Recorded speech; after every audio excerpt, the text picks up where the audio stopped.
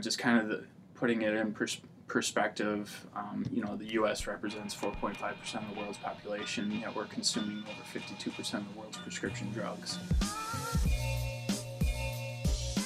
We're actually sitting down with Dr. Eric from Functional Wellness and Chiropractic Center. Actually, we're in Madison today, and I appreciate you having us in the office, Dr. Eric. Yeah, thanks for coming. Thanks for having me on your podcast. Super excited. Yeah, Dr. Eric is obviously a chiropractor and a wellness expert, so we're going to dive in deep on some of those topics. But we're actually going to kind of start out today by letting him kind of tell his story on how he got into chiropractic and maybe what the future looks like for him within the chiropractic space. So. Yeah, and I'll give a little background on myself as well. I grew up in Tomah, Wisconsin, graduated there in 2009, and ended up going to UW La Crosse, got a bachelor's degree in biology, chemistry minor, and I guess during that time, it was actually the summer going in my sophomore year at UW La Crosse is when I kind of figured out that I wanted to go into chiropractic. And during that summer, I was doing a bunch of job shadowing with, whatever ologist is out there, like cardiologist, oncologist, gastroenterologist, whatever. I did a job shadow, and, just kind of my experience with that, all I pretty much saw was them just prescribing drugs and just kind of booting patients out the door. And just thinking about, what I wanted to do for the rest of my life. I'm just I'm going to hate it at some point if that was the case. And, at the time I was working at the golf course in my hometown and just talking to a few people about, what I was doing for college and, what I planned on doing afterwards. I told them plan on going to med school, but, wasn't overly enthused at it at the time. But one of the people I was talking with was a chiropractor in Tomah, and she's like, "Oh, you should come job shadow me." So I did that that following week and just fell in love with it because there was, especially with the general practitioners, people coming in with the same sort of issues, and walking out of the chiropractic clinic, they were actually feeling better, and I just didn't see that with the medical model. And ever since then, I was just kind of hooked and just pursued it more, did a little bit more job shadowing with chiropractic. And then before I started my sophomore year, I switched over to the pre-chiropractic program, which it's the same program as the med program. It's just a different advisor. And so instead of the advisor helping you out with getting into med school, just that advisor's helping you get into chiropractic school and making sure you're hitting all your prerequisites and kind of helping you determine which school to go to. And then from there, I ended up deciding on going to Northwestern Health Sciences University, which is in the Twin Cities, Bloomington. And actually, my sister lived in the Twin Cities at the time and really liked the Twin Cities. But also with Northwestern, it's kind of more of a science-based chiropractic school, and just kind of with my science background, and it just really resonated with me, and so I thought it was a really good fit. Obviously loved it, and I guess my specialties with chiropractic, I do a lot of, I guess I should get into it right now. I do a lot of applied kinesiology, which is a lot of muscle testing. I can get into that later. Some soft tissue therapies, and a lot of nutrition as well. I guess kind of the way I got into that was there's technique clubs, and for chiropractors, techniques are just different ways of how you practice. It's, I guess, kind of the analogy that I use is, if I was to go to med school, you can specialize in oncology, cardiology, and that sort of thing. Techniques are kind of like those specialties. And so I guess the way I got hooked on those specialties is just going to different clubs, and and applied kinesiology, nutrition, functional medicine. I'll refer to it as that, and kind of some soft tissue therapies. Those were some techniques that I really resonated with me. during chiropractic school, I was pretty much going to continuing education seminars. It seemed like every other weekend. I think by the time I graduated, I had 425 hours of continuing education seminars underneath my belt by the time I graduated. I'm up to like 550, something like that, 560 right now. So I definitely love learning, and I guess with different areas as well. But the bulk of that is, I guess I should say, ended up graduating in December 2016. And then moved to Madison that next month and opened up my own chiropractic clinic from scratch March of 2017. And then actually while I was opening up my chiropractic clinic, I was getting certified with like a jurisprudence test in Wisconsin, because you have to like abide by all their chiropractic laws and whatnot. And they had like a weird law regarding their nutritional advice, which you had to have, once you were a doctor, you had to get 48 hours of continuing education of nutrition after you're a doctor. And my school, actually, since it was in the Twin Cities, and it's neighboring Wisconsin, it had a 48-hour nutrition program. And I actually took that 3 times as a student. And, I'm just like talking to the Wisconsin Chiropractic Board, and they're just like, oh, you weren't a doctor yet. So unfortunately, like none of the hours counted.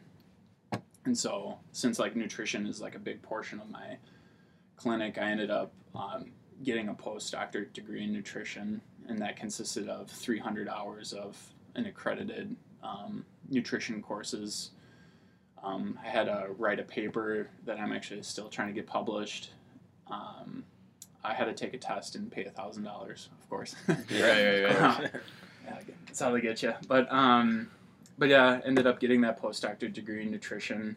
It was actually like 2 weeks after I opened is when I actually got the certificate and everything was finalized. So I was pretty busy from that January to March.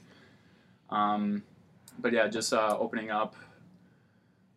It's been pretty slow because Madison's kind of a different market as far as like just healthcare in general, because a lot of the hospitals own the insurance plans. They're called HMOs, health maintenance organizations, and so they're always trying to get you to use their practitioners. If you have like UW Health, they want you to go to UW doctors or whatever. Sure. And then as far as like for chiropractors, they have like a set amount of chiropractors that they allow in network. And starting from scratch and not knowing anyone, it was actually probably a really bad fit for me.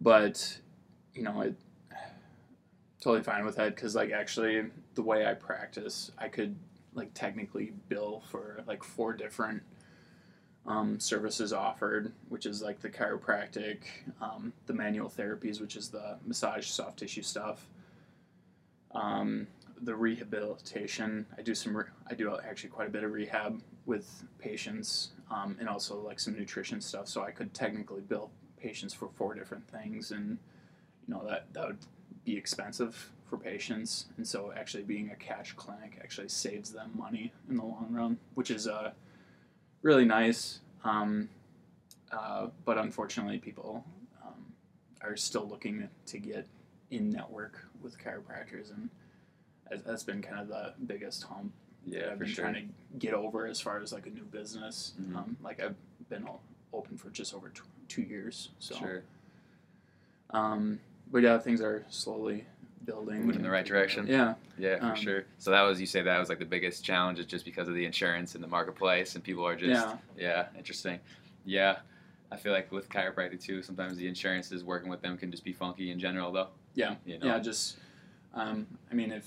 just insurance in general is just not beneficial for certain people, and especially like the demographic that I see, which tend to be, I'd say the younger adults that are definitely on the healthier side, and um, they have health insurance, but they have like a ridiculous deductible, like $6,000, and they're not even going to come Paying close out of to. pocket anyway. Yeah. Exactly. So I'm a really good fit for them, and especially with like those high deductibles of insurance. They usually have some sort of like health savings account, an HSA or a flex account where they're giving given like pre-taxed money, essentially by their insurance company to spend on anything health related, and Gotcha. they can use it at my clinic here. Interesting. Um, Yes, you said this is something I want to actually touch base on before we get too far. You said like you originally were kind of more in like I don't know, chiropractic is a form of like in the medical field, right? But you're originally like in that biology medical sector, Yeah. and you weren't as inclined to the prescription medication and stuff like that. Yeah. And then you just said like, oh, I wasn't gonna be happy with that, So like, at what point in time did you realize that you were feeling that way, that you didn't want to be in that particular section of medical healthcare, and that you wanted to change into chiropractic? Yeah, it was during that summer in my sophomore year, going Yeah. into my sophomore year. It's when I was doing those job shadows, and I just felt like they weren't really addressing the root cause of what was ever going on. They were just prescribing stuff to just cover up symptoms, and it just seemed like to me. Like especially when I went to the general practitioners, if someone comes in with like low back pain and they prescribed an opioid, Just like Band-Aid solutions. Yeah, exactly. And if they did it like bending over, why don't you actually address the back and get it into alignment so it's not causing any pain?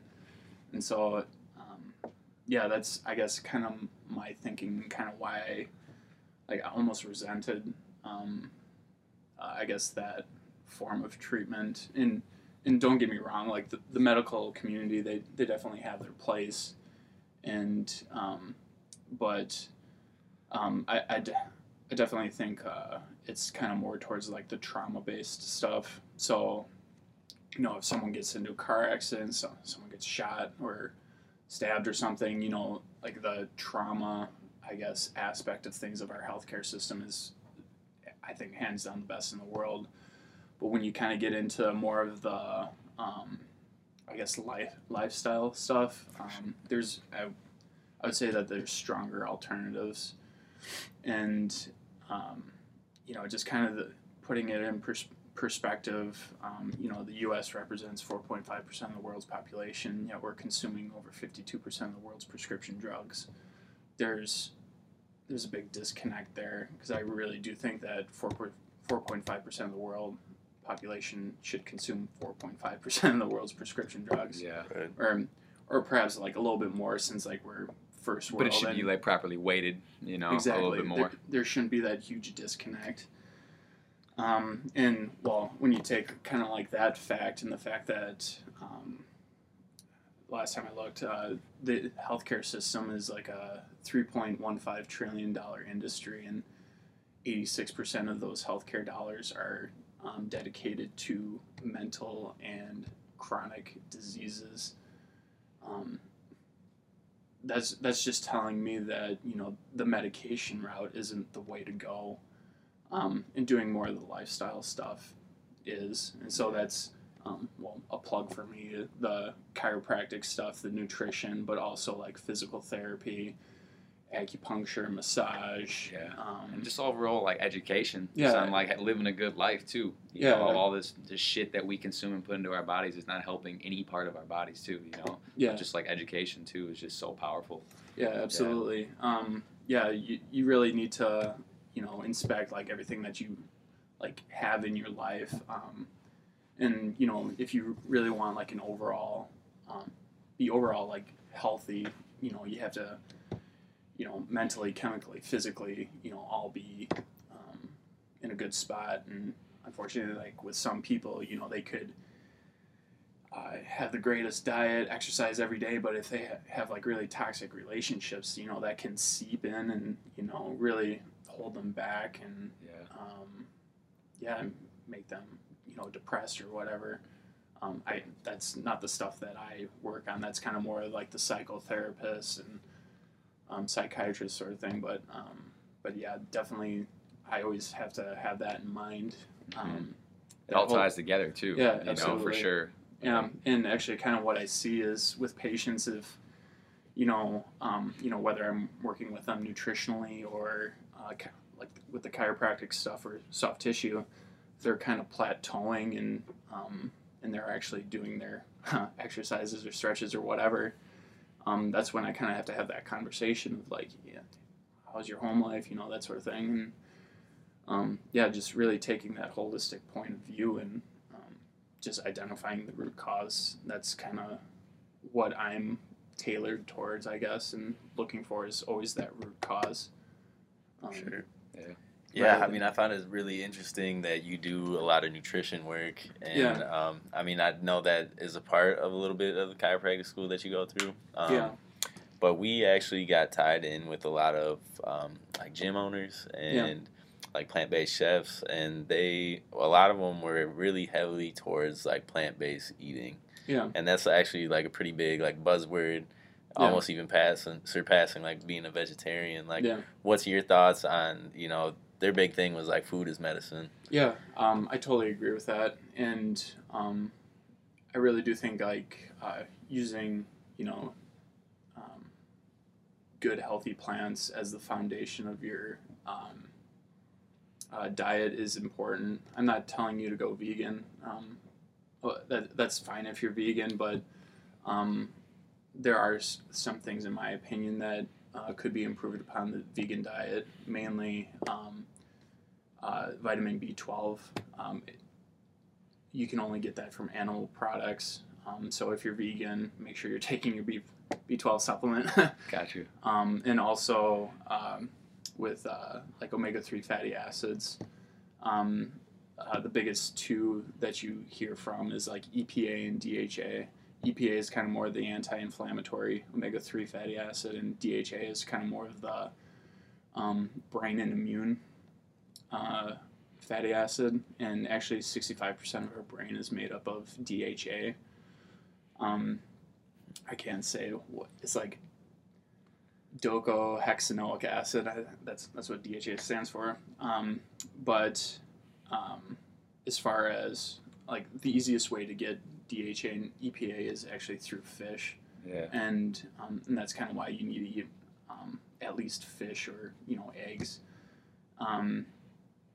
Because if you're eating just strictly plants, and granted there are some omega-3 fatty acids in plants, but the conversion rate is like less than 5%. So like if you eat 100 grams of I believe it's alpha linoleic acid or linoleic acid, whatever omega-3 fatty acid it is, you'd only get like less than 5 grams of the DHA, and since 65% of our brain is 65% DHA, you're essentially starving your brain of fat, and I would actually argue that you're not living your best life and living to your potential and your optimal health and that sort of thing. But for sure. So you think that if people are going to choose to consume meat, that fish and chicken is good, perhaps? Yeah. So beef, not so much. Beef is okay. I would actually say anything in moderation is fine. Sure. Even water, too much water, you can go to the bottom of a pool and drink for 5 minutes, and too much water is bad for you. Right. You drown. Yeah. But just kind of with the meats, you need to make sure it's from a good reputable source. It's kind of the free range chicken, wild caught fish, pasture raised beef, that sort of thing. Because kind of go with that. All that stuff compared to the conventional farming stuff, the pasture raised and I would say ethically raised. More like free range. Yeah. The more ethically raised meat products, they actually have a higher omega-3 to omega-6 fatty acid ratio. Because I guess I just mentioned it quick, the omegas, the higher omega-6 to omega-3s, the fatty acid profile is, the more like pro-inflammatory things are. Okay. While the higher the omega-3 to omega-6 ratio is, the more anti-inflammatory it is. So you want more 3 than 6? Exactly. Okay, for sure. And the ideal ratio is around 1-to-1. Yeah. But like there's a study done that the average American has like a ratio of 25-to-1 of it being omega-6 to omega-3. So 25 times the amount of omega-6s to omega-3. So it's more inflammatory. Exactly. So to avoid that, you can get like the free range stuff, and the more reputable brands will have that better ratio. Yeah, absolutely, and that should help with like just your overall health. For sure. And I feel like some of that stuff just flat out tastes better too. Oh, you yeah, know, you get some of those chickens in the store, and you're like, this chicken is way too big for its own good. You know what I mean? It's just like overly big, and then you like eat it, and you're like, it tastes like chicken, but there's something not right about this. Yeah, I think. Well, we have like kind of like inherent. We actually have like subconscious like taste receptors, and kind of what we're designed to do is, I guess, really enjoy, and we're attracted to the high nutrient dense foods. Because I guess kind of like, if you take like a conventionally farmed like chicken breast versus, you know, the ethically raised, free pasture raised chicken breast, like, yeah, the chicken breast is smaller, but there's a lot more vitamins, minerals, you know, whatever in it. And that actually satiety, which is the sense of feeling fullness, is actually proportional to nutrient density. For sure. And so, actually, you consuming that nutrient-dense chicken will actually fill you up more. And this is what I actually kind of think why a lot of people are, 1 out of 3 Americans are obese, 2 out of 3 are at least overweight, is that you're consuming that like high caloric chicken breast, but it's not nutrient dense, and so you consume more. Your brain is still trying to find those like micronutrients that would be normally found in that chicken, and so you're just trying to find those micronutrients so that you can like all your enzymes can work properly and whatnot, and your body can't process all those calories, and so that's why it just piles on fat and whatnot. And so it's just kind of a vicious cycle. Yeah. Because you think, like, you know, when you go to the store, you think that I see this big chicken breast, I'm trying to get more bang for my buck, but in reality, you're going to end up having to eat more of that to get the same sense of body satisfaction and fullness that you would from the actual free range chicken or the better brands. Yeah, absolutely. And I guess you know, if you're looking at, you know, bulking up, like I deal with I actually see quite a range of different patients, like autistic children to like autoimmunity to people with arthritis. I see a lot in like professional athletes as well. I actually have a patient who's a professional MMA fighter out of Milwaukee. So he comes and sees me. Nice. But you know, the people who are, you know, the more active and looking to bulk up, that's when they definitely need to add in like the supplementation and that sort of thing.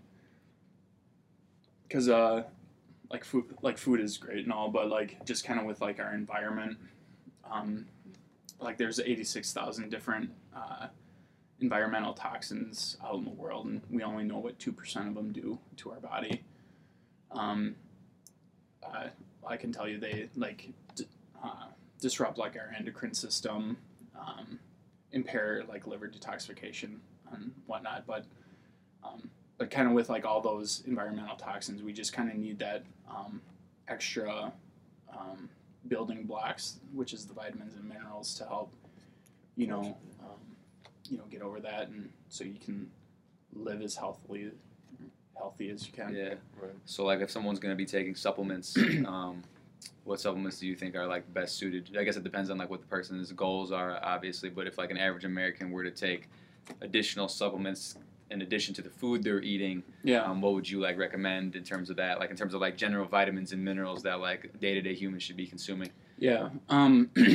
Well, first off, I would say whatever supplement that you get, you want to make sure it's third-party certified.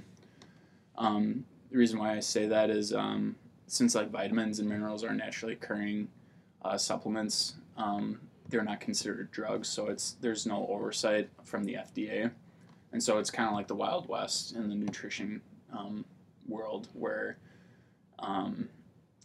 companies don't have to guarantee what's on the labels in the product, and there are quite a few products that do that, and it's all a money laundering scheme, in my opinion. And that's why like you need to look for companies that have that third-party certification. So like whatever is on the label is what you're getting. Interesting. So it's almost like the meats. It can be like confusing to the average eye. If you see a certain kind of vitamin and it's third party versus one that's not, it's really not the same thing. Yeah, I mean, don't get me wrong. Like they can be the same thing. Yeah, but like it's not guaranteed. Yeah, exactly. And I'm not gonna guess. Like it's just kind of like what I mentioned earlier. Is like you have to inspect everything that you put into your life, and I'm gonna make sure whatever I'm taking is good for me. Sure.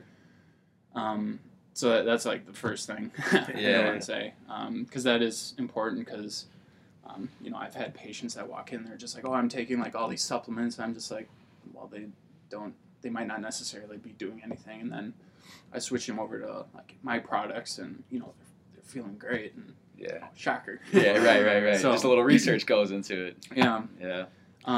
But I guess as far as like some foundational stuff that people can do, a multivitamin, a multimineral is huge. Vitamin D, like especially with us being in Wisconsin, we're above the 37th parallel, so we don't get adequate amount of sunlight throughout the year. So we're gonna have suboptimal vitamin D. So like, especially now that we're getting there. Yeah. We thought almost. We thought so until it snowed yesterday, right? Yeah. I was very thrilled with that. Yeah, right. No, but just especially supplementing vitamin D in the winter. Make sure you just have enough. Like vitamin D is important for every cell and function in our body. Omega-3, like it's if you don't consume a lot of fish during the week, I suggest people consuming fish at least once or twice a week. But if you're not consuming fish that amount of time, you should at least do like some sort of fish oil from a good source, of course. And that would be 3 grams is a good maintenance dose of fish oil. See here, a good probiotic, because there's like probably like one of the largest fields of research is the gut health and the microbiota, and all the bacteria in our gut, and just kind of like I mentioned earlier, the 86,000 toxins in our environment. Some of them kill off our bacteria, and we need to have good bacteria in our gut in order to produce neurotransmitters, control inflammation, a whole lot of different functions in our body. And so making sure that you're replenishing all the good bacteria, and just so that like also the bad bacteria don't because it tends to be like the bad bacteria tends to be like the more pro-inflammatory bacteria. Like if you want to get into this a little bit, tends to be like the bad bacteria produce like lipopolysaccharides, and once that leaks into our bloodstream, that causes like a huge inflammatory cascade, and there's like so much research on like lipopolysaccharides, LPSs, and like arthritis, especially like rheumatoid arthritis. And actually, like I have had a patient, with rheumatoid arthritis, like her hands were just in pain, like 7 out of 10 pain, like all the time. And one of the things I worked on was her gut, and and her rheumatoid arthritis. So if that's something that you do not act on, and is that a slow process, or is it more of like a long-term thing, as if you do not have enough of that good bacteria? Well, the gut bacteria can change actually fairly quickly. Like it can be well, I shouldn't say completely different, but it can change significantly within 3 days. And the biggest thing with that is like vegetables you eat, and it's actually not the amount. Well, it has a little bit to do with the amount of vegetables you eat, but also the diversity of vegetables you eat. And that's kind of why, like, I guess more like the standard, like guidelines kind of, I guess like the rule is like eat like one colored vegetable like every day, so you're getting, you know, like your reds, orange, blues, green vegetables in, because like they all have different phytochemicals, so plant-based chemicals that help promote the good bacteria and the diversity in our gut. But some people, they have, you know, really messed up guts, and they tend to take a little bit longer, and so it's kind of tough to make like for sure, case by case. Yeah. And I guess like for those patients, those are the patients that I tend to use like more like natural like antimicrobials. So like oregano and berberine are some really good antimicrobials. Peppermint, bilberry. So interesting. In terms of like vegetables, I'm kind of going to ask a similar question to like the meats. Is there like a big difference? And I've heard both things, that's why I want to ask you. Is there a big difference between like getting frozen vegetables and versus getting fresh vegetables, and the nutrients in like each of those, are they relatively the same, or is there a difference between frozen and not frozen produce? Yeah, I think generally the fresh vegetables tend to have a higher nutrient content, but you kind of have to just weigh it in your own personal situation. The fresh vegetables tend to be a little bit more expensive also, and they tend to spoil a little bit quicker, while the frozen vegetables, you know, they are a little bit cheaper just because they're not going to spoil, but they may have like a little bit lower like nutrient density. Mm-hmm. So I mean, in terms of like a drastic difference, you know, I would say as long as you know, you're buying more of the organic stuff. Again, with the better brands kind of deal thing there too. Yeah. Yeah. And then I guess like another caveat of the whole like I guess organic versus conventional farming debate is the amount of like pesticides or whatever that's used on those vegetables. And was it the Environmental Working Group, the EWG? They come out with 2 lists like every year. They're called like the Dirty Dozen and the Clean 15. And what the Dirty Dozen is like the 12 fruits and vegetables that have like the highest pesticide and herbicide, you know, whatever chemical treated vegetables. They have the higher brands amounts. have the Yeah, and so like those are kind of like those are definitely the fruits and vegetables that I tell patients to definitely buy organic, and then even then like make sure you wash them. Kind of like a good way to wash your fruits and vegetables is just getting like a big bowl of water. Well, it would be like 1 cup of vinegar to 3 cups of water, and then just washing your fruits and vegetables. Just like dumping it in there and then drying it off, paper towel kind of style. Yeah, because that gets like tries to get off the pesticides and all whatever chemicals off, and making sure like bacteria aren't growing on it as well, so it lasts a little bit longer. So it won't spoil as much too. Yeah, because like if you get, because like I've noticed like whenever like I try to, you know, get organic strawberries. You know, I run it under the sink 2 days later. It's, you know, half of it has like fungus on it, and so I switched that up real quick and started using with the vinegar. It lasts a little bit longer. Yeah. Okay. Yeah. Because mine's always going bad real fucking quick too. So Yeah. I'm gonna be using that. That's good. I like that. Trip. Yeah, no, it'll save you money too. Yeah, for sure. So like, let's talk a little bit about the whole system. I was talking, we kind of got a little vicious cycle with, the food choices people have available nowadays. Like, it's interesting too because Nick and I talk a lot about, you go to Whole Foods and it's, the good food is really expensive. You can go to McDonald's and you can get food, which is not really food, and some crappy soda for super cheap, But then so like you have all these people that, potentially don't have a lot of money, and that influences all the food choices they have because you can't, the nice food's expensive, Yeah, that is, it's a very difficult It is. Cycle to break through. And I guess that's why, just, like, even, like, going to this, like, supermarket and just trying to find deals and, like, the farmer's market, like, I try to promote that as much as I can. You can get so much vegetables for $20. Right. And it's pretty doable, I think, on a lot of budgets too. It's almost like you're investing in your own life too. Exactly. To an extent. Yeah, and like you said earlier, like food is medicine. Yeah. I wholeheartedly believe that. And I believe that too. I think that was like Socrates that came out with that or something. Yeah. So.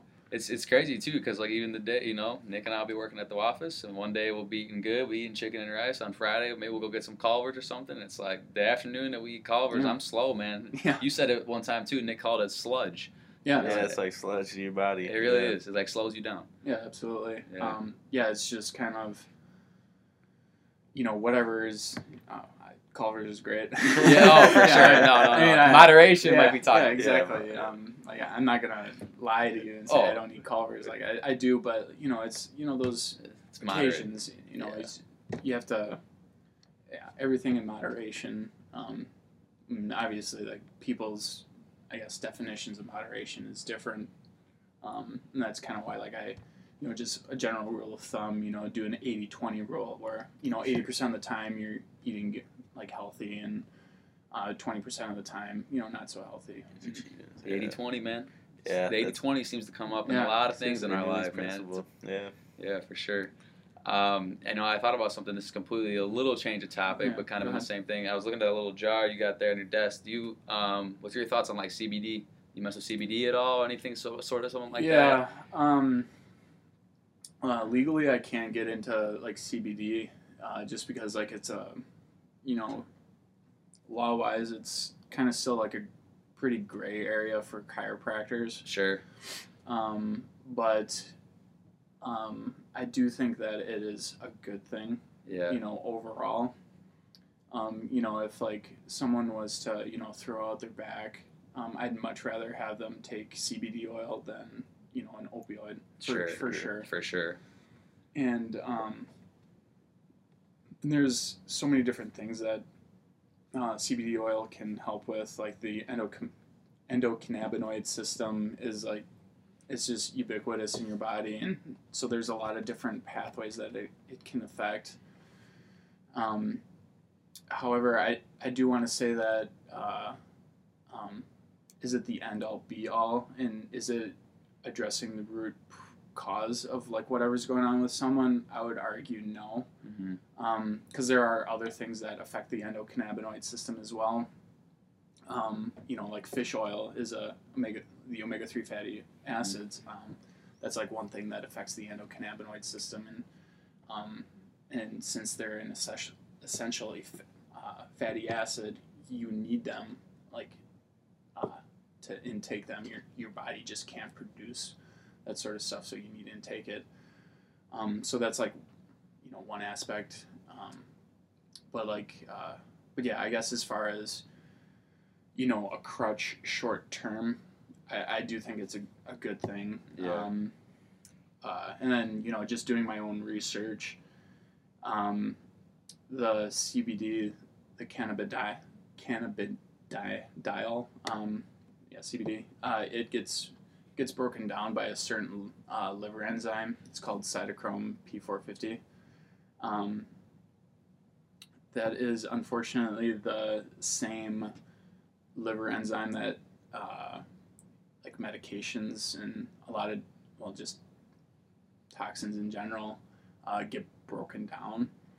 And so if you're kind of taking CBD oil while taking like medications, that you could potentially have like a reaction from that, because since they're fighting for the same receptor side of the enzyme, the CBD could just be blocking out, whatever.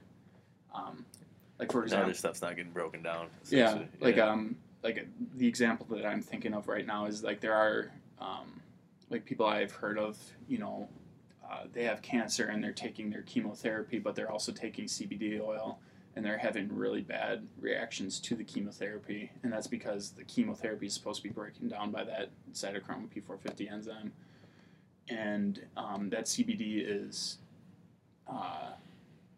competitively fighting for that receptor site, so so that chemotherapy can't be broken down as readily. So it becomes like less effective. Yeah. For like the patient. Yeah, and it's like building up in your system more, and so you're kind of getting more of that reaction. And so potentially like increase like side effects of it too. Yeah. And it's not a blanket statement either. Yeah. It is a case by case for thing. Sure. And that's kind of why people need to do their research. Yeah. Because I know that there are some people that are thinking like, it's the cure-all, that sort of thing. But for sure.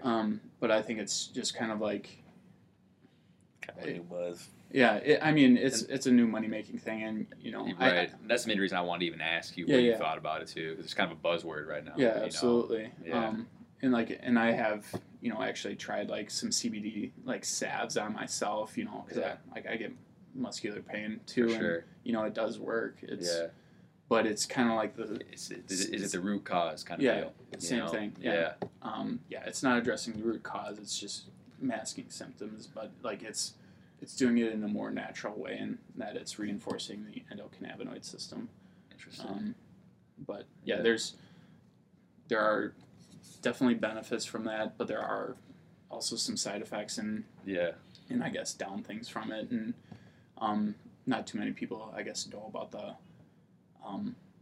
bad things about it. For sure. Also, since it is like a newer thing, there really hasn't been any like long-term studies done either. For sure. Just like, just kind of my understanding of like human physiology, there's like potentially like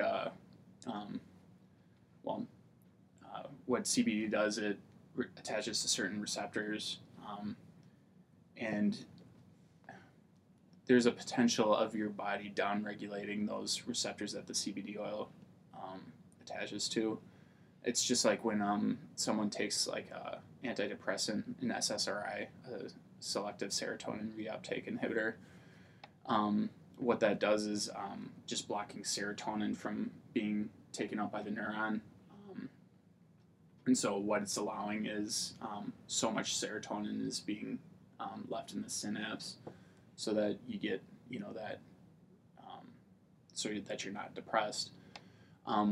But what your body actually does as a result of that is it actually downregulates the serotonin receptors on the other neuron, so that you're not getting that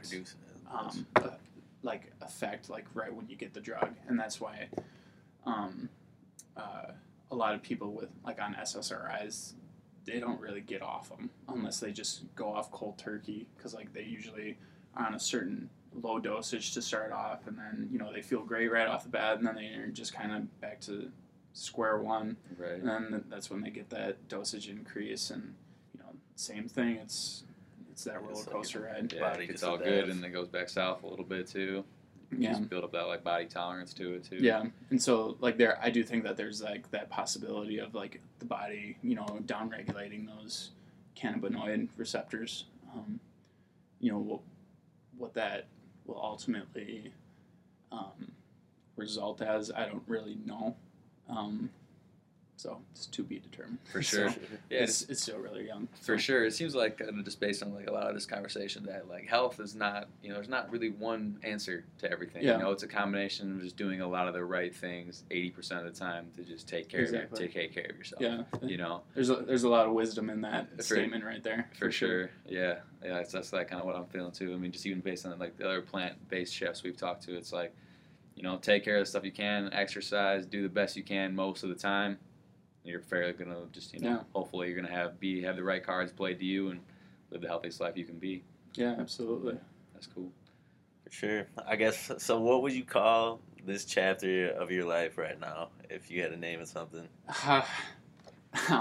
Probably just slaving away and getting my business off the ground. I'm usually here from 7 to 7, Monday through Friday.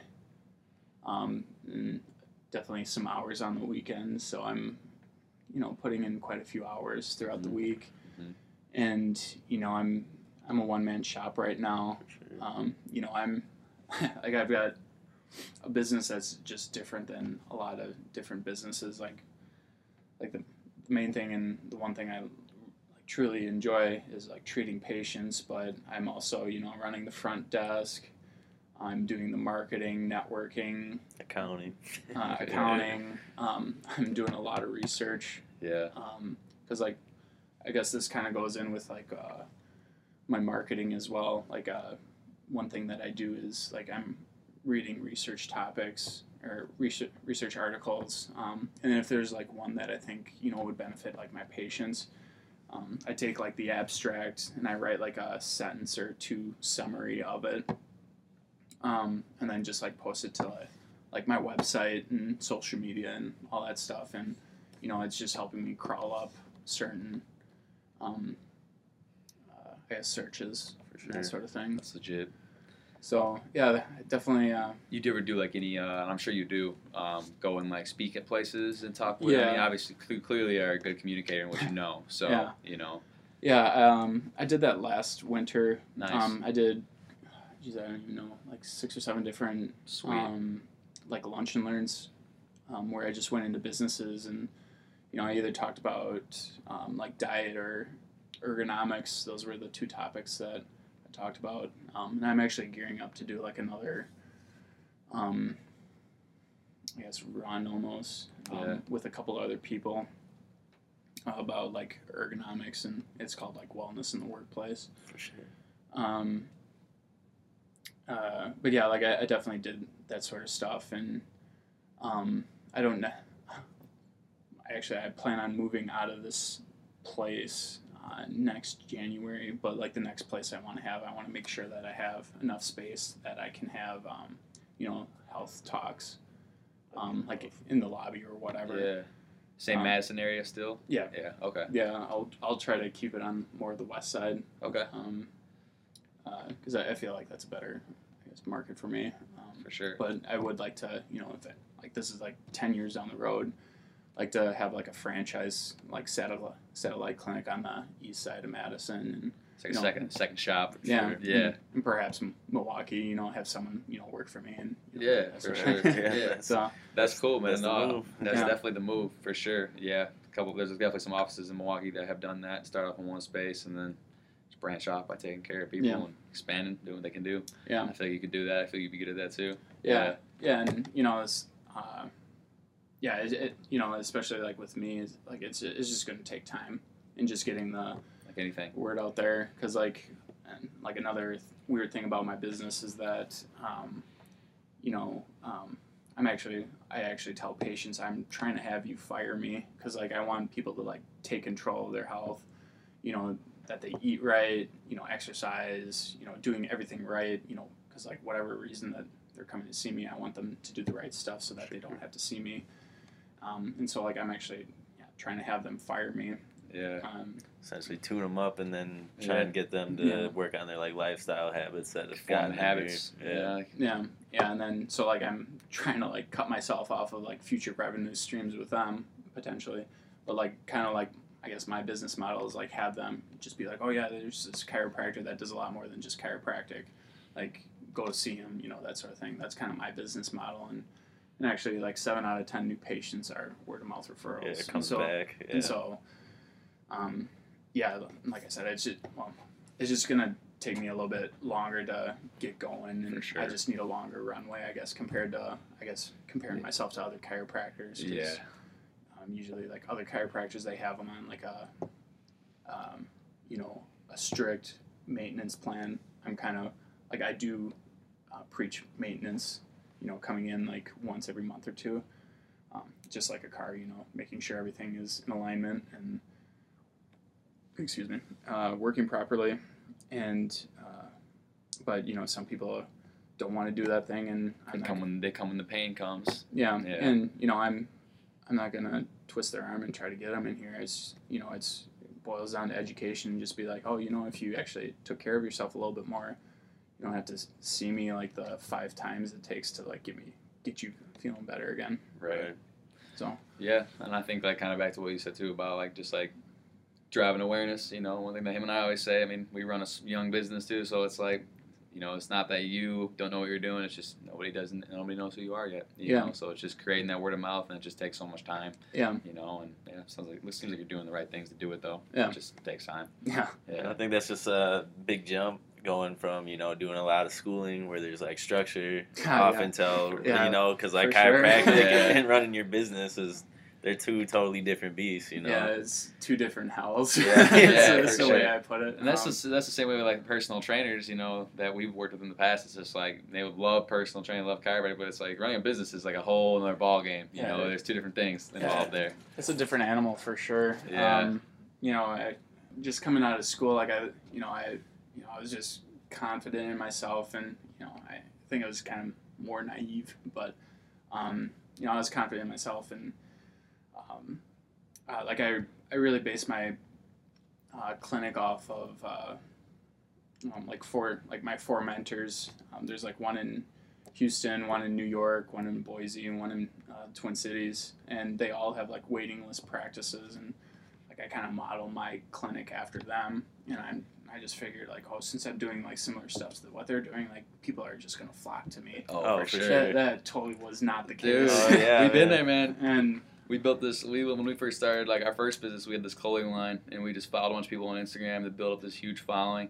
And we thought, man, if we just have a shit ton of people that follow us on this account, we'll just put shit out and people will buy it. It's like, nope, you got to do more than that. It takes work. It's like just because you have a product or service doesn't mean doesn't mean you have awareness. Right away. Doesn't mean you have attention. That's the biggest thing. Yeah, so that was I wouldn't say a rude awakening, but like I was definitely like looking for that, and I was kind of half expecting like people like opening day, just flocking in. Not the case. Like, I'm in the area. Yeah, and so like just going out, pounding the pavement, just shaking hands, just getting to know people, and just education, just letting them know about me and my services, and a lot of people, they may not be ready for my services, which is totally fine. But they might down the road. Yeah, exactly, and that's kind of the way I look at it, and especially like during the like networking stuff, they always like marketing. They always talk, "What's your elevator speech?" And so like I always have to say like, "Oh, I'm a chiropractor, but I do a lot more different stuff than just a chiropractor. I run blood, saliva, urine, stool like tests to help figure out what's going on with people." You do all that in house? I have like all my labs like, right here. I don't have I don't do like the exact testing myself. Like I just have like all the kits to do the testing, and like I interpret the results and whatnot. Like I eventually want to have like a phlebotomist on staff and run my own blood work. That's down the road, but I refer out for labs and sure.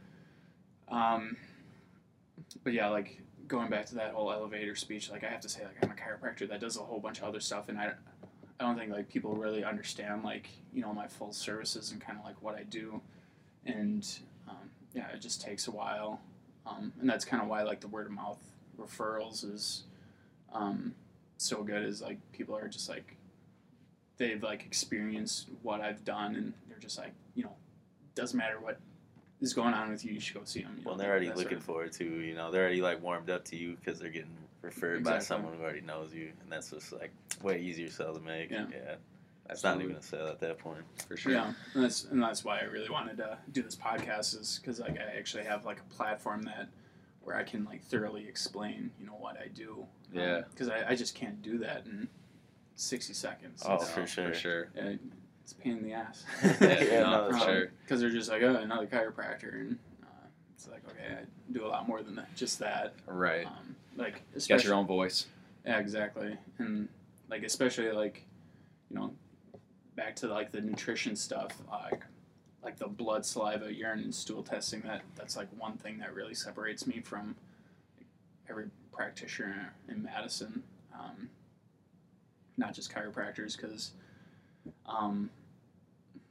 because like I guess like the average panel, like if someone just comes in with fatigue and they don't really help me, on the intake form, and they're really not talking, like I would suggest like this blood panel, and it's 67 different blood markers and 13 urine markers, so it's really comprehensive, and gives me a really good idea of like what's going on with their physiology, and like what I can implement to That's where you start to deploy the root cause. Get exactly. those all like, this is literally the data for what's going on, and then I know how to reverse engineer like a system that's going to help you. That's super cool. And Nick and I are really big on root cause stuff too. Yeah, and what's really cool about like the blood, saliva, urine, stool testing is it's objective. It's rather than me like like there's some like voodoo magic stuff that I do here. That's kind of more the muscle testing stuff, but that's like actually objective stuff. Like the numbers don't lie. Yeah, and actually, and that's why like I really like that stuff, is because patients will actually listen to you more, the more objective you get. And you got ammo. The data, exactly. It's all ammo. I'm just like, if you're like I guess using the fatigue factor, like if your like thyroid stimulating hormone is out of balance, like we need to address that. Like there's really no way around that. Right. Like, this is what it says. yeah, and so, and just doing interventions to kind of correct the ship, and that's, I guess, especially getting detailed into like some of the tests. That's when like I use the supplements, and actually use medical foods, which some of you guys may not know, but it's a way I describe it. It's kind of like high potent supplements that are actually FDA proven to treat certain conditions. You need to have like a license in order to like carry that and prescribe that, because like some teenager from GNC is not gonna know what to do with that, and potential complications. But there's really no complications from nutrients. Like go on a little tangent here, like kind of the whole like I guess realm that I'm in, it's called the nutraceutical industry, where nutrient pharmaceuticals, clever name. Like there's over like 6 billion like doses a year, and there's only like 6 hospitalizations a year. Like no one dies from it, and just kind of the 6 hospitalizations, it just comes from like either inferior products, the ones that aren't third party certified, or it's like something along the lines of like vitamin A toxicity, which you can get over. Like there hasn't been a death from a nutrient overload. Sure. Compared to like 16,000 people dying a year from opioids alone. For sure. So that's crazy. Yeah, it's just putting things in perspective. Just looking at the facts too. It's really interesting. Yeah, I guess what has drawn you to the certain certifications that you've gotten into as far as like more chiropractic work? I know you were saying you were working in some club, or you were in some clubs in college that kind of give you a taste of what is out there. Yeah, I just gravitated towards the stuff that seemed to actually address those underlying conditions. Like especially with like the muscle testing stuff, like to me it seemed like it was like more objective, and then I can like check my work, that sort of thing.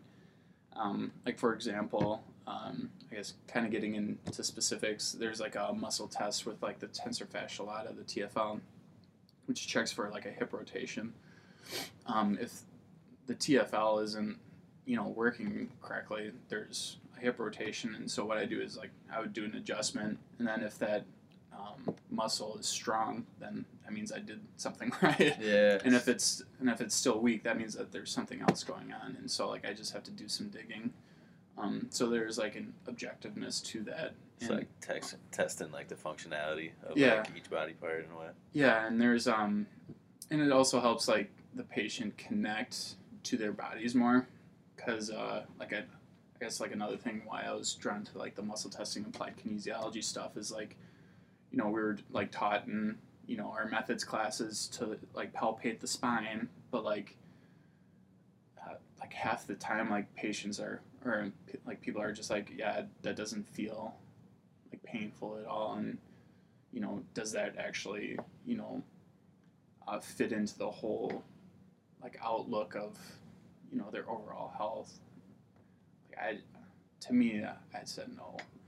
And I'm not trying to shit on other chiropractors. Like Yeah. what they do is just fine there, and they have like their own niche, but it just didn't really resonate with me. And especially and this is the way like me personally, I like to get treated as well, the chiropractic stuff. And yeah, I just want to treat patients the way I want to be treated. And and it just really resonates with me, and it keeps me passionate about that. And even though like I'm still like I'm not calling myself a wily old vet by any the means, Yoda of chiropractic. But like this sort of stuff, like I can definitely see myself staying a lot more passionate about throughout the years. 25 years down the road, I can definitely see myself it's just like still hitting it hard. There's a lot of still like foundations, but it'll still like change over time too. It's just like, and you seem like you're pretty up on your research and stuff too, so just keep that up, and always something to learn too. Never ending student. Yeah, and I'm always trying to improve myself, and just changing things up. Like since day one, like I am doing things differently since day one, and I can tell you from a year from now, I'm probably going to be doing stuff differently too. And it's kind of that whole if you're not growing, you're dying sort of thing. And that's why I think a lot of different chiropractors and just solo practitioners in general, why they kind of plateau as far as their patient loads. It's because they don't improve themselves so that they can improve their patients. So. Start to help people in different areas too, drawing a new audience. Yeah, absolutely. That's awesome. So yeah. Anything else you want to?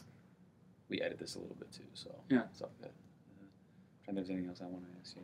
I guess, is there anything else that you want to touch base on that you kind of covered? Yeah, I guess like some common things that I see with people is a lot of it is actually stress related. I think this is really cool. I like to nerd out on certain things, but I really do think a lot of stuff is like stress related. Both like the chiropractic stuff and the nutrition stuff, where like our bodies, it's like main priority is to stay alive, and like when our ancestors like 10,000 years ago or whatever, when like their sort of stress is a lot different than our sort of stress. Like when they were stressed out, they were running away from tigers and shit, right. And they don't have to, and not gridlock on the belt line. Yeah. Right. And our definition has shifted a little bit. Yeah. And so like back then, like stress, the stress hormone is cortisol, and just like modern day humans, like everyday human, modern human, we have like an upregulation of cortisol. Cortisol is a stress hormone, and cortisol is supposed to actually be like really beneficial for you. and that when you're like running away from that tiger, if you were like start working better, your muscles are getting more energy, and if you were to like tweak your ankle as you're running away, like wouldn't feel the pain. Yeah, there's like an anti-inflammatory benefit to that, so you're not going to feel that sprained ankle until like you calm down, and that sort of thing. And that whole like cortisol thing is part of the sympathetic nervous system, and that's like one half of it. The other half is the parasympathetic nervous system, which is the whole rest and digest. And so, when you're just like sitting around, you're supposed to be in that parasympathetic state where you're supposed to be like resting and digesting. So like the majority of your blood is supposed to go to your internal organs, and actually when you're in that parasympathetic state, the top 3 organs that get blood in order is your liver, kidney, and brain. And so our bodies are prioritizing detoxification over thinking and everything else. But when you're in that sympathetic state, your blood is like allocated more towards your muscles and like your brain, so that you can get away and whatever, and it takes blood away from the liver and kidneys. And so when people are stressed out, their detoxification isn't as efficient. Isn't going as well. And like I said, you have the 86,000 chemicals in our environment. You need to break them down somehow, and your liver and kidneys do that.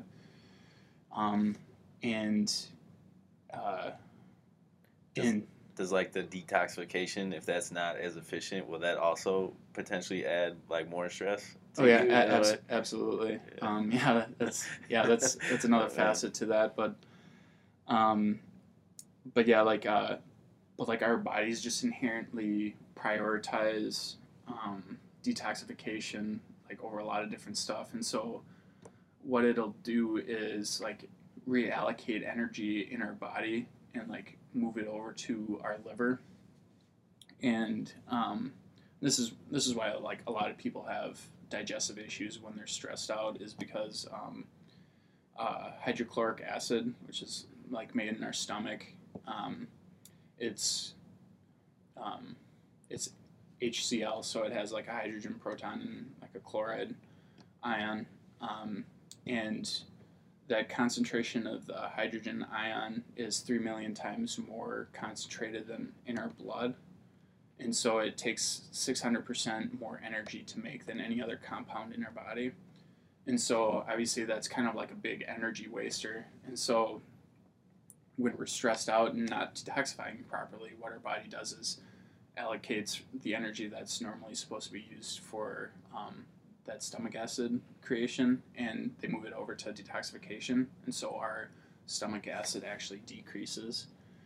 And to go with that, like our lower esophageal sphincter, so that's like the part of the esophagus that just leads into the stomach, that actually responds to stomach acid. And so the more stomach acid you have, the tighter it closes. And so when you're stressed, you're not making as much stomach acid, and so that means that lower esophageal sphincter is like loosening up. And so that's when that sphincter loosens up, that's when you kind of have that backsplash of stomach acid, and that's when people get heartburn. And there's also a thing called a hiatal hernia, which is the stomach going up through the diaphragm and causing That's all from stress. It's part of it. Part of it. Yeah, there can be other things that causes the hiatal hernia, like bending over and like coughing, or like eating a really big meal and laying on your back, because that just forces that stomach up against the diaphragm. But like those are the 2 common causes of like heartburn, and so like like with people with heartburn, like you need to address the root cause of it and not get on proton pump inhibitors or any sort of heartburn acid blockers. And so like this is actually something that kind of infuriates me. It's like when people get heartburn, they're taking the like proton pump inhibitors, and they're actually shutting off their acid, and so they're actually making their heartburn worse, because the lower esophageal sphincter just can't respond to any stomach acid. That's crazy. And so, and just like another like caveat, there hasn't been any long-term studies on proton pump inhibitors. Like the longest study of a proton pump inhibitor has been 8 weeks, and they don't really know what the long-term side effects are, like from a study. But I've had patients, they've been on them for 5 years, and their digestive system is like all shot and they're whack, and they wonder why, and I'm just like, And that's the thing, though, is just like people are using all those Band-Aid solutions. Back to our start of our conversation. Exactly. They're not actually looking at the root. Yeah, and and it like a lot of it is related to stress, and and I guess to kind of go further down on the digestive tract, it's the amount of like stomach acid that actually triggers peristalsis, which is the smooth muscle contractions of the intestine to let food pass, and it also triggers like your pancreas and liver to like dump in like the bile and the enzymes and all that good stuff. But yeah, if you're not getting that peristalsis, you're constipated, and you guys wouldn't know this, but like a lot of people are constipated walking around that walk through my door. Sure. That's super interesting. Yeah, and that's and then when you kind of have like that slow peristalsis and you're constipated, that's just setting yourself up of just letting the bad bacteria to just build up because you're just not evacuating it properly, and just bad overall digestive health. So you're making me question the whole health system right now. Yeah, dude, that shit's crazy. That's what I'm here for. It's just blowing my mind, honestly. And just my whole life. Yeah, like, and everything that you see in front of you is like everything that we're like subjective to when we walk through the stores and get these medicines and all the stuff that we're just like. It's like how much of it is like actually really helping us. It's like deeper than that. Yeah. It's so much deeper than you even realize. Yeah, and I think it's just. I mean, I don't want to, badmouth like a lot of meds, like, even like the proton pump inhibitors, like it does have like its purpose, but I would say it's actually from when someone has like a ulcer, like you need to shut off the stomach acid so your body can heal from that ulcer, because it's an ulcer. Right. That is like a perfect time, to take the proton pump inhibitors, but for heartburn, it just doesn't make any sense to me, and it's a pill for an ill. That's kind of the term, just covering up symptoms with a medication, and it's just not going after the root cause. And I really do think that there's a paradigm shift with people and kind of realizing that, and the old way of doing stuff of just going to your doctor and just blindly taking 6 medications isn't working anymore. And actually, funny study. It's actually not funny, but like if you're taking at least 6 drugs or prescription drugs, there's a 100% chance that there's a drug-drug interaction. And so like whatever symptom, like one of the symptoms potentially that you could be feeling is from the drugs just counteracting each other. Sure. And what's even crazier is for diabetes, which is a totally manageable by like lifestyle issues or lifestyle interventions, the actually sweet spot for diabetes is 6 to 9 drugs. That's when like patients live the longest. So if you're taking 5 or fewer for diabetes, or 10 or more, you die earlier.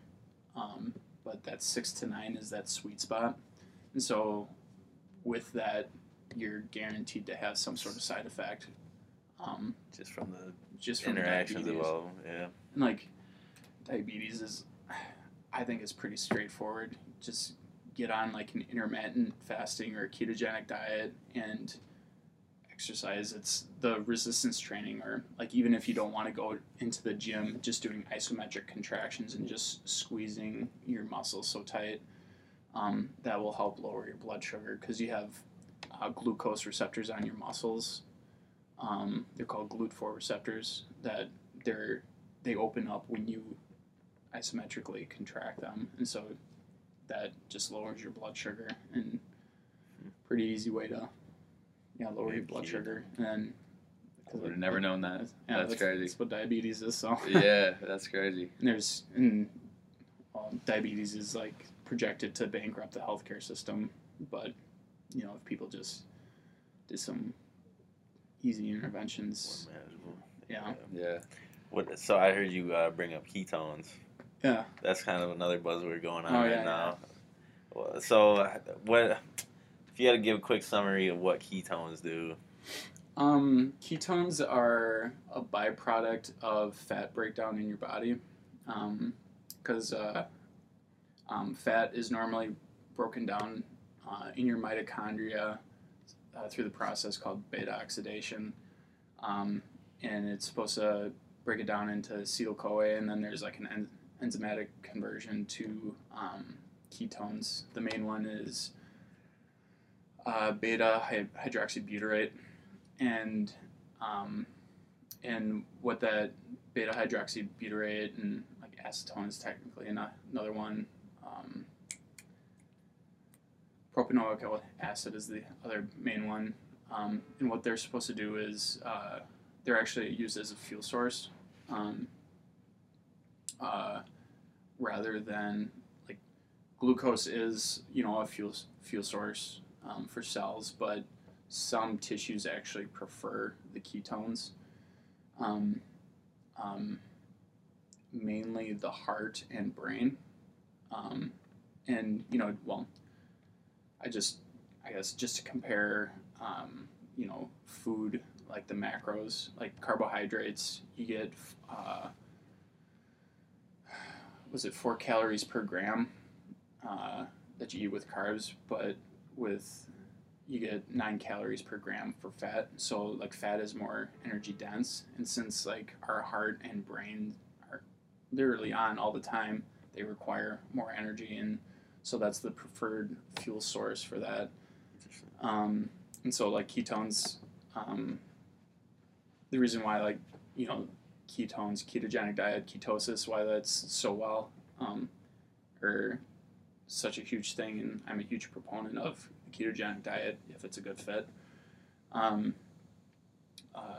is that you're getting your brain and heart the adequate fuel source. And so in turn, what would that do for your body if you're providing your brain and heart some ketones? It just making sure that it can work properly. And the big thing is Alzheimer's, Parkinson's, all that stuff is on the rise. And I guess the first well-known study in regards to the ketogenic diet, this is back in 1920, 1930, something like that, where the doctor that ran that did it for epilepsy, which is a neurological based condition. And based on that study, just prescribing a ketogenic diet, 1/3 of the epileptic patients, their symptoms resolved completely, 1/3 of them improved, and then 1/3 there was no difference. So there's actually no patient that had adverse side effects of the ketogenic diet, which is, I think that's a really powerful study. Yeah, that's crazy. That is insane. So that'll help your brain kind of function on all cylinders. Yeah, exactly. Gives it the energy it needs, kind of deal. Exactly. Yeah. It's like like your car. If you have if you need 91 octane, the higher octanes, rating, but you're only feeding it the 87, your car isn't going to run. I'm not even. It's not going to run as smooth. Exactly. I've done that, or it's just it doesn't start as well in the winter. It doesn't run as smooth for sure. So that's kind of a good example of what that ketones do.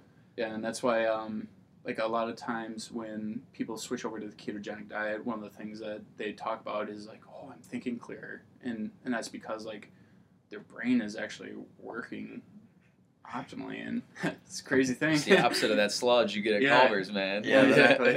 I feel like I'm getting slower when I eat that shit. Yeah, I'm laughing because actually one of these guys we know, he was like, I just tried ketones for the first time, and I haven't been I haven't slept. Oh yeah. Like he was like, what? Yeah, he's like I haven't slept all. He was like a couple days. I was like, oh my god, dude. Yeah, that's his brain's wired, man. Yeah, his brain's working. Yeah, he was getting shit done. That's for sure. Yeah.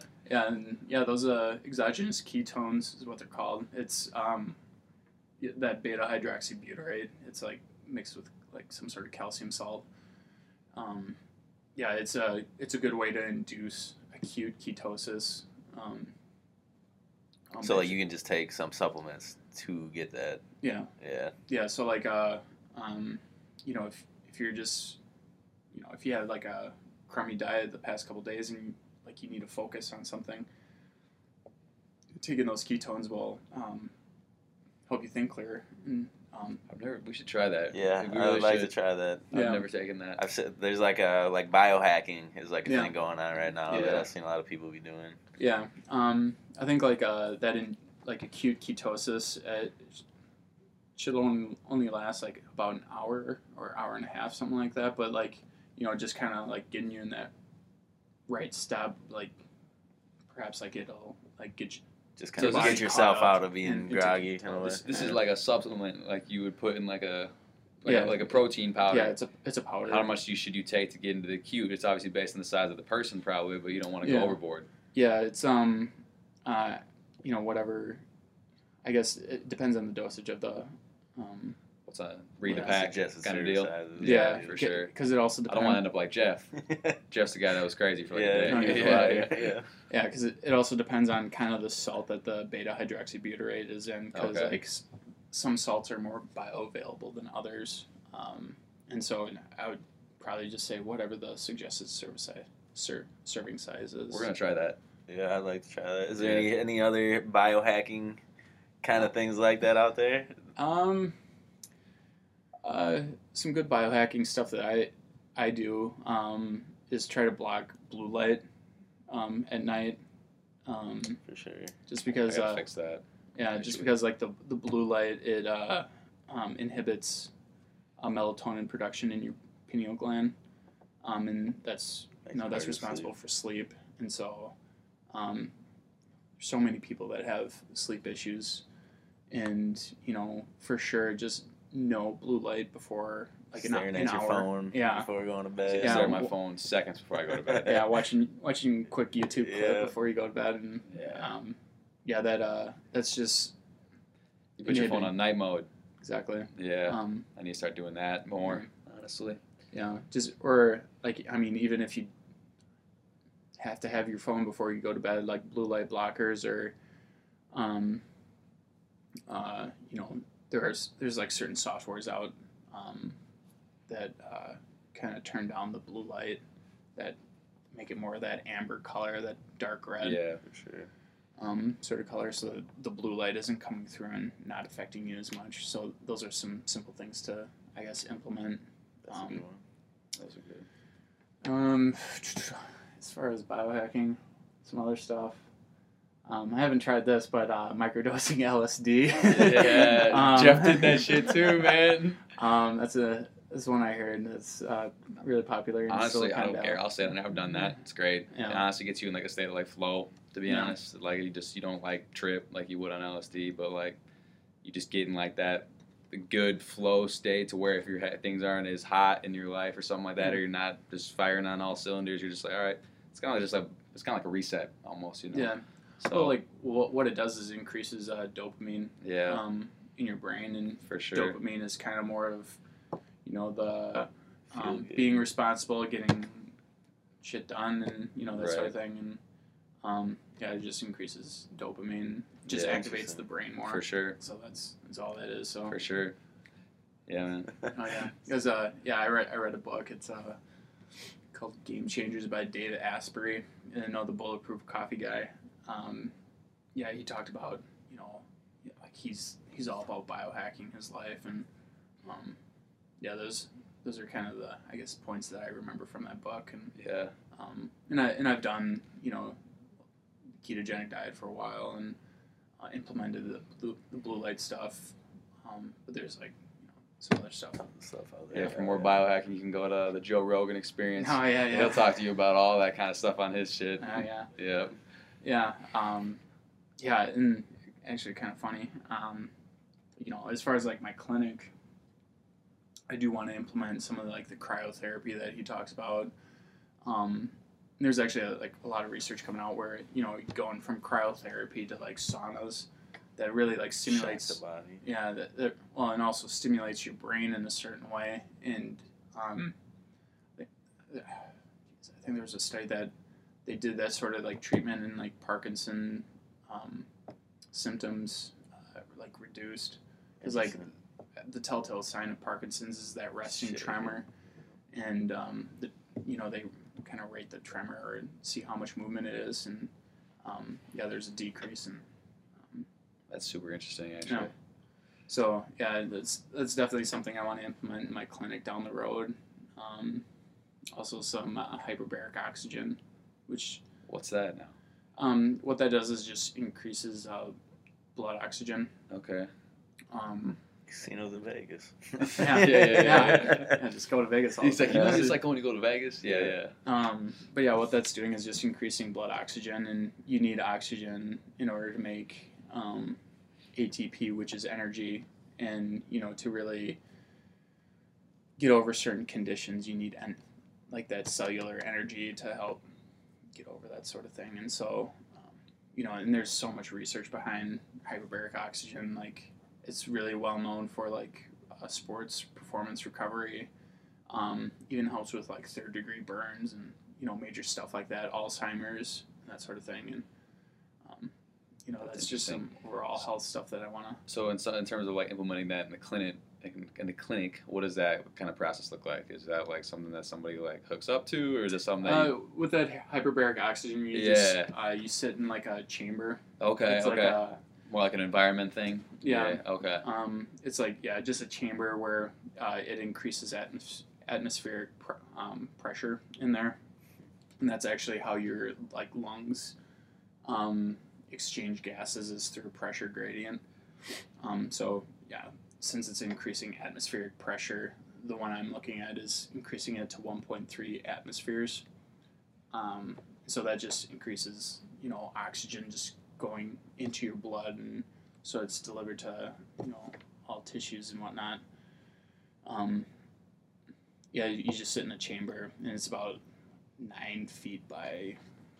It's 4 feet. Is it like it's not tougher to breathe in there? No, when you're like higher up in the air, isn't it like? I mean, when it's probably I guess less yeah. When you're up in like say elevated. like Mount Everest, you're actually it's actually a lack of oxygen. So it's under 1. Yeah. It really shouldn't. Yeah. Well, actually, I should say to a certain extent, if you're getting like.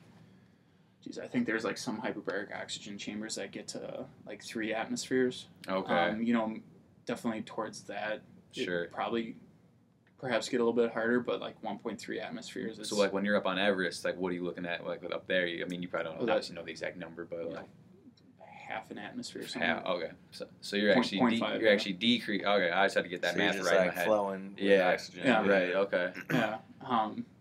Yeah. It's it's all about oxygen. If you want to it's like athletes train to like be able to compete with less oxygen. Yeah. So when they're in a normal oxygen environment, their body's just for sure. firing on all and that's why like there's like a big thing with like blood doping for sure.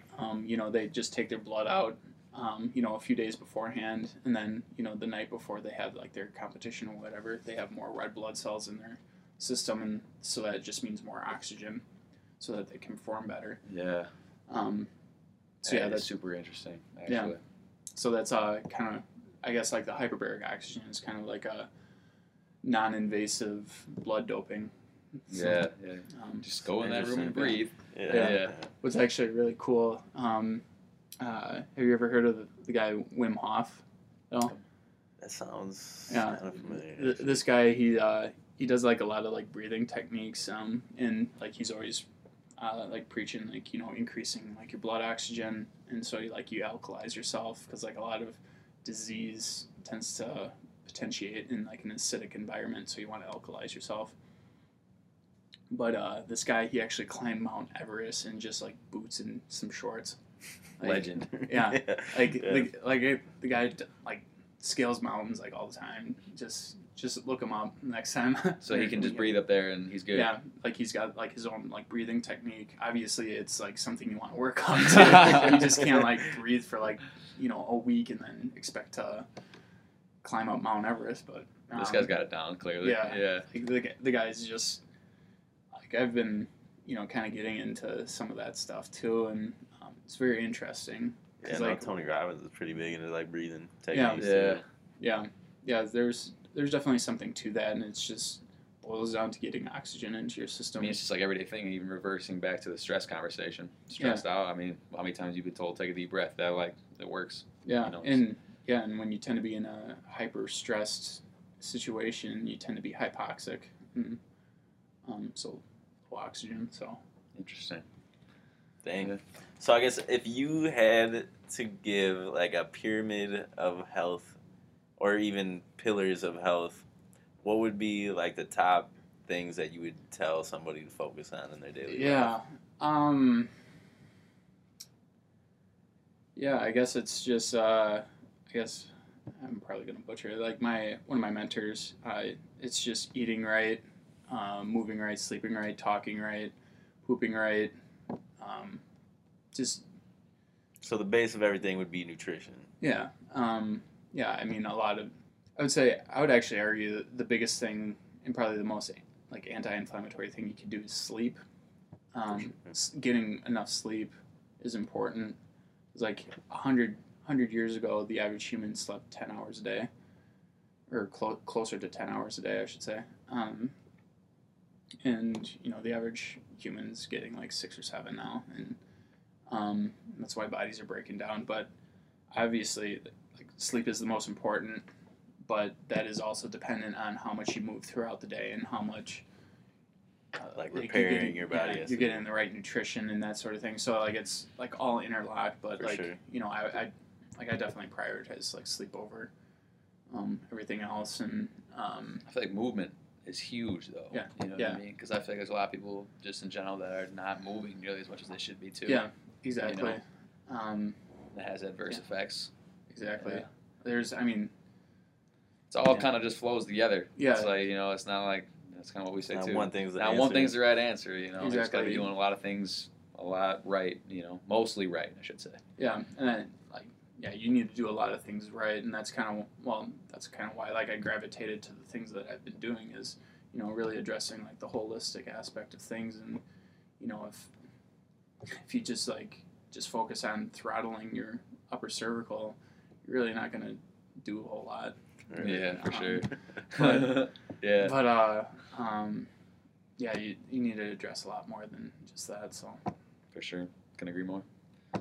Appreciate you, man. Appreciate you having being on the show. That was some seriously wise information. To be honest, that. like I learned a lot. I'm sure. Speak for both of us. For sure, yeah. It's got me rethinking my life. Appreciate it.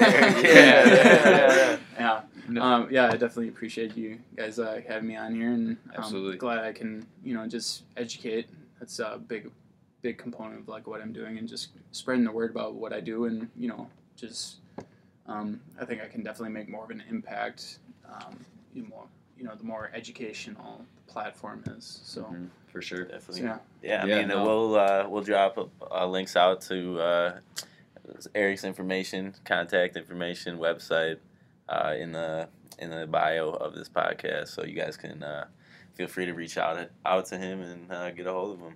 Yeah, and if you have any questions, just let me know. I'd be more than happy to help people out. So, word. Appreciate you, man. All right, thank you. Yeah, take care. Thanks for tuning in.